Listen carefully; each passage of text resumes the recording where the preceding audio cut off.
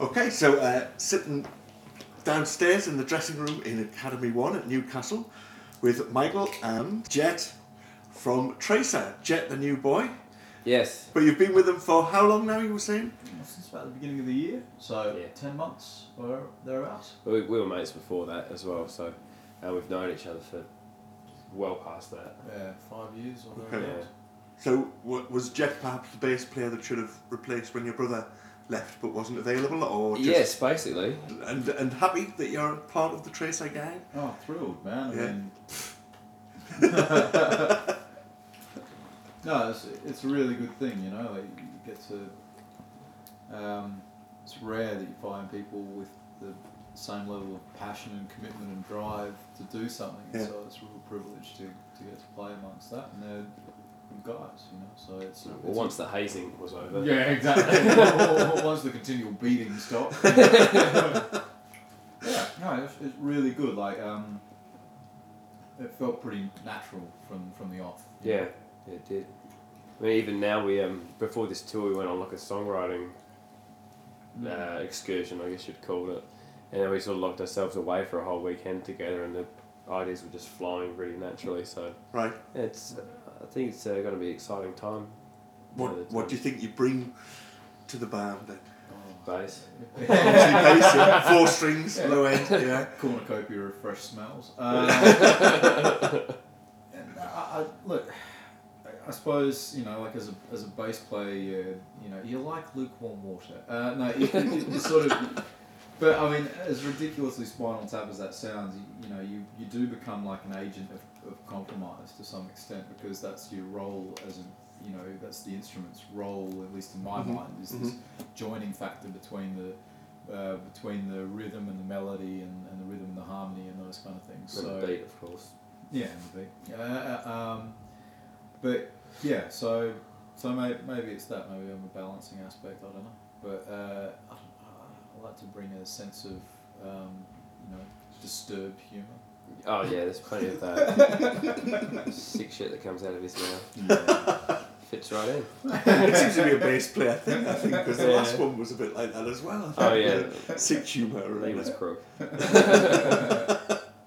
So the last time we talked, you had El Pistolero pretty much ready to go. You hadn't recorded it. You knew where you were going to go with.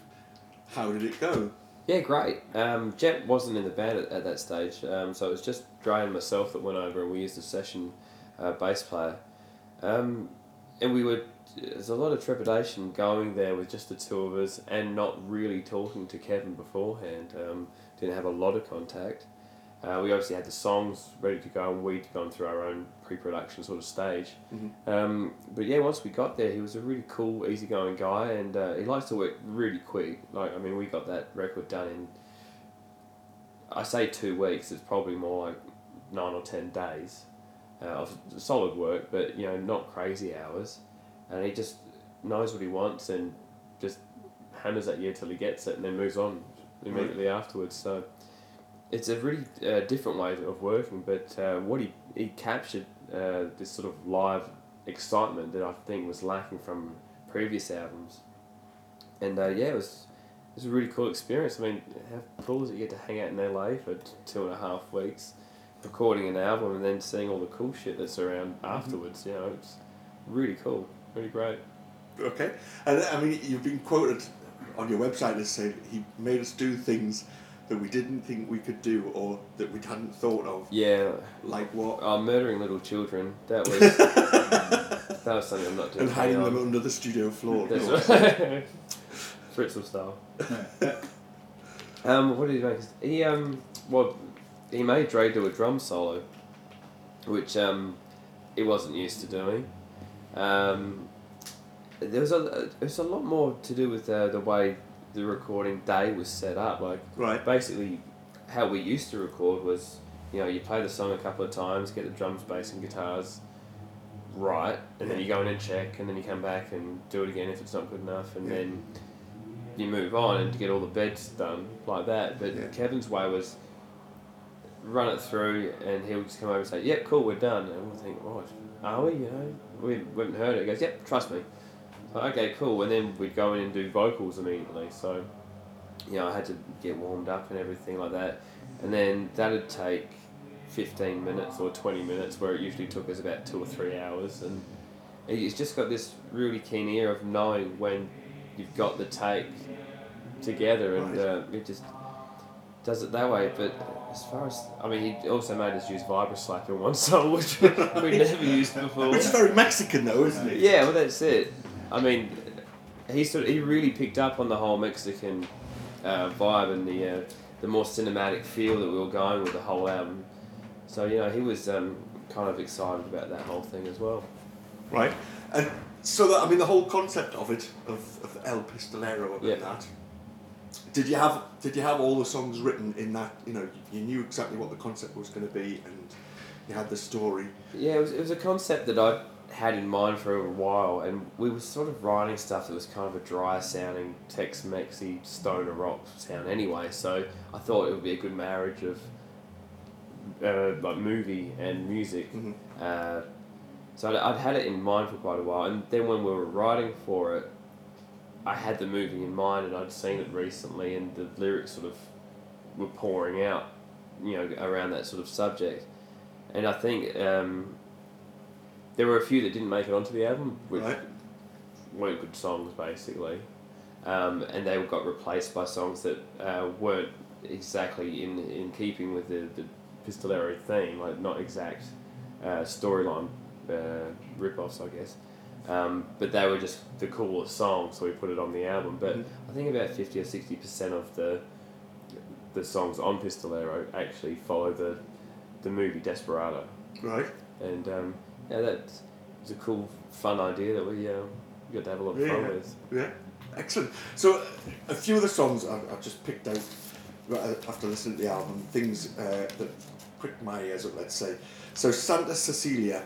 Yeah. How did that come about? Well, that was actually one of the first songs that we wrote that was, in the Tex-Mex vein, I guess.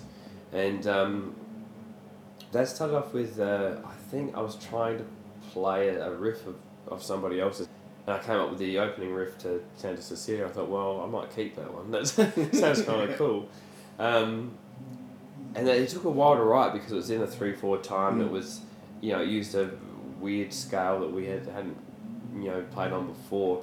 And the hardest thing was trying to get a chorus happening, and it actually turned out that the part that we were using for the chorus now was actually like the middle eight, and Kevin said, "Oh no, that's your hook there. You want to repeat that part?" Right. So that's where Kevin's now comes into it. Yeah. So that's basically how that one came apart, and of course it's in 2 parts. It's got the ballad of El Pistolero at the start. Mm-hmm. Is that the first time you've recorded classical stuff? Yeah, I wouldn't say it's too classical. It's not too difficult. Flamenco style. I would have loved to have had more time to learn something really technical, but I'm a pick guy, and I don't think these fingers are quite ready for a total flamenco just yet. You can always learn. Well, when you sit on the bus. Yeah. So we don't have buses and we have cars. So I don't know how I'd do that. Whilst driving, though, you might get picked up for that, but... Okay, and Screaming Silence. That was actually a song that we almost recorded for Spaces in Between, but it never felt right, and we sort of revisited it because we knew that the chorus was just huge and it had that really cool, sort of really quiet to really loud thing going for it. But I'd never got around to writing some decent lyrics to it. Right. So when the pressure came to, okay guys, got to go and record an album in the next 2 months, I sort of went, well, this is a good opportunity for me to write lyrics to this song and see where it goes, and it sort of all fell into place, and Dre and I wrote a bass line for it that helped skip it along as well, and it turned out really well in the studio. That's a song that we were all really excited about when we were recording it, including Kevin. Excellent. And how are they translating live now that you... Yeah, pretty cool. Funnily enough, those 2 songs we haven't played in the latest sets. Right. Only because we like to keep the vibe pretty up and jumpy, and obviously Screaming Silence isn't that. But Santa Cecilia, the last tour that we went on, that really went down cool. Right. And the album in general, going down well on the tour and stuff. People are it's great. going nicely to the new songs and stuff. And plus we like playing them as well. Yeah. So I think people can sense that. Yeah. And Jett, I mean, have you had to change the bass parts much to make it? No, I've tried to stay pretty faithful to what's come before. I mean, there are parts where you naturally end up doing something, and I'll come to a couple of moments where I'm like, that's the part, and I'll be playing that part for a while, and then for whatever reason I'll go back and listen to it again and go, okay, actually no, I changed that. Yeah. But yeah, by and large, just try and stay very faithful to what's there, because there's some obviously like Lee was an excellent player, and the session guy that got used and the bass lines that got written for the Pistolero record are all there and written for a reason, like then there's not what I'd call like throwaway or afterthought bass parts in it. So I tried to stay pretty faithful to it, and it was again, it was one of the things that just made it feel right when we came together. When I walked in, when we first talked, when the guys first asked if I'd come and audition or whatever. Yeah. We've usually had the bass tune BEAD, and I'm like, I do that, and we, there's sort of these drive distortion aspects that we use, and I'm like, I definitely, I have that, and so there's some of that common sensibility that was quite good, and obviously that had to get tweaked and refined to make it really part of Tracer, but I guess so. That's possibly an area that's definitely more it's quite fortuitous, because it feels like the sound and those kind of things that I bring live feel like me, but also they are the Tracer vibe. It's the Tracer vibe too. So. Yeah, I think that comes from playing in 3-piece bands. I mean, Jett's previous band was a 3-piece, so and just having that one guitar there, it kind of fills the space. Yeah. And if you don't have the bass filling up the rest, it doesn't sound as large and as big, and that's something that we've always gone for, that wall of sound type vibe, and we've used various different things to get it. And Jett was the first bass player that we auditioned that was, we plugged in and we played, and thank God we got the sound back again. Right. So yeah. So you didn't have to look at further once he was the first man you asked, and that was it. Had to make him stop being an asshole. It was all good. Excellent. And tonight, obviously, in the big academy. Yes. Looking forward to it? Absolutely. It's probably the biggest stage of the tour so far. All right. And we get to play our full hour set, which is great. And absolutely, everybody's really looking forward to it. Excellent. Definitely. I tell you what, with the Answer as well, and Cage the Gods, it's a really solid lineup. Because you toured with them, haven't you? Cage the Gods, they were support band on your last. They were, so it was good to see those guys again, and they've can improve since last time. Right. Not that they were bad last time, but they've just tightened their stuff up. It's awesome. Thanks to touring with you, no doubt. Well, you're a small part, good tour and stuff. The greatness has to rub off somewhere. Yes. Not the modesty though. What exciting things have you done on your days off apart from carting down hills and nearly killing yourself? Funnily enough, that movie, that's the nicest stack. That's the first of 4. There are 3 more to come. Oh, right. And the other 3 are horrendous. It looks like I broke my back in one of them. What else have we done? On the Glasgow day off, we went to see Escape Plan, the new Arnold Schwarzenegger and Sylvester Stallone. Right. Terrible action film. So it wasn't worth watching. Oh, it was worth watching. Was it? Oh, yeah. And we're tragic action movie fans. So when Arnie gets the helicopter machine gun and picks it up off of its mount and shoots 1,300 people, we couldn't help but go, yes, Arnie! So might we see a Tracer soundtrack then?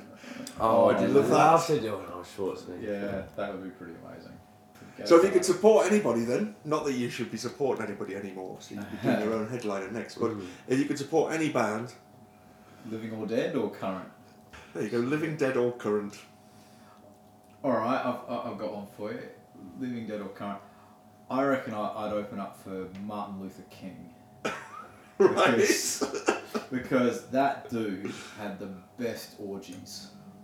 Like, orgies or audience? Did you say orgies? Oh, right. In all seriousness, if you look online, you can get the FBI recorded tapes from the nights before his speeches, right, where they bugged his hotel rooms. Right. It is massive orgies.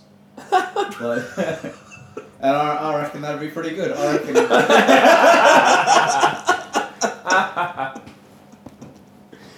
Right then. I can't beat that. You know, come on. Orgy the night before, power of the people the next day. Like, it's got it all. Hendrix would be alright. The things you learn on tour. There you go. Who would I support? I would love to support them Crooked Vultures because it's got elements of all of my favourite bands in the one band, I guess. If it was down to one, I mean, obviously it would be nice to support Queens of the Stone Age, Foo Fighters, and Led Zeppelin. All on the same bill, of course. But yeah. Oh, wouldn't that be a lineup? Jesus. I think Henry Rollins would be really interesting. Yeah. I'm not a giant, I'm not really a Black Flag. I don't listen to Black Flag a lot of their music, but I have no end of respect for what they did, and I think Henry Rollins looks like a really, really interesting guy. Yeah, for sure. Yeah. Excellent. All right, gentlemen, I'm going to let you get on. You've got a sound check. You've got your new baritone guitar to... Yes, I do. There you go. Lovely. It sounds awesome, doesn't it? It does. It sounds beautiful.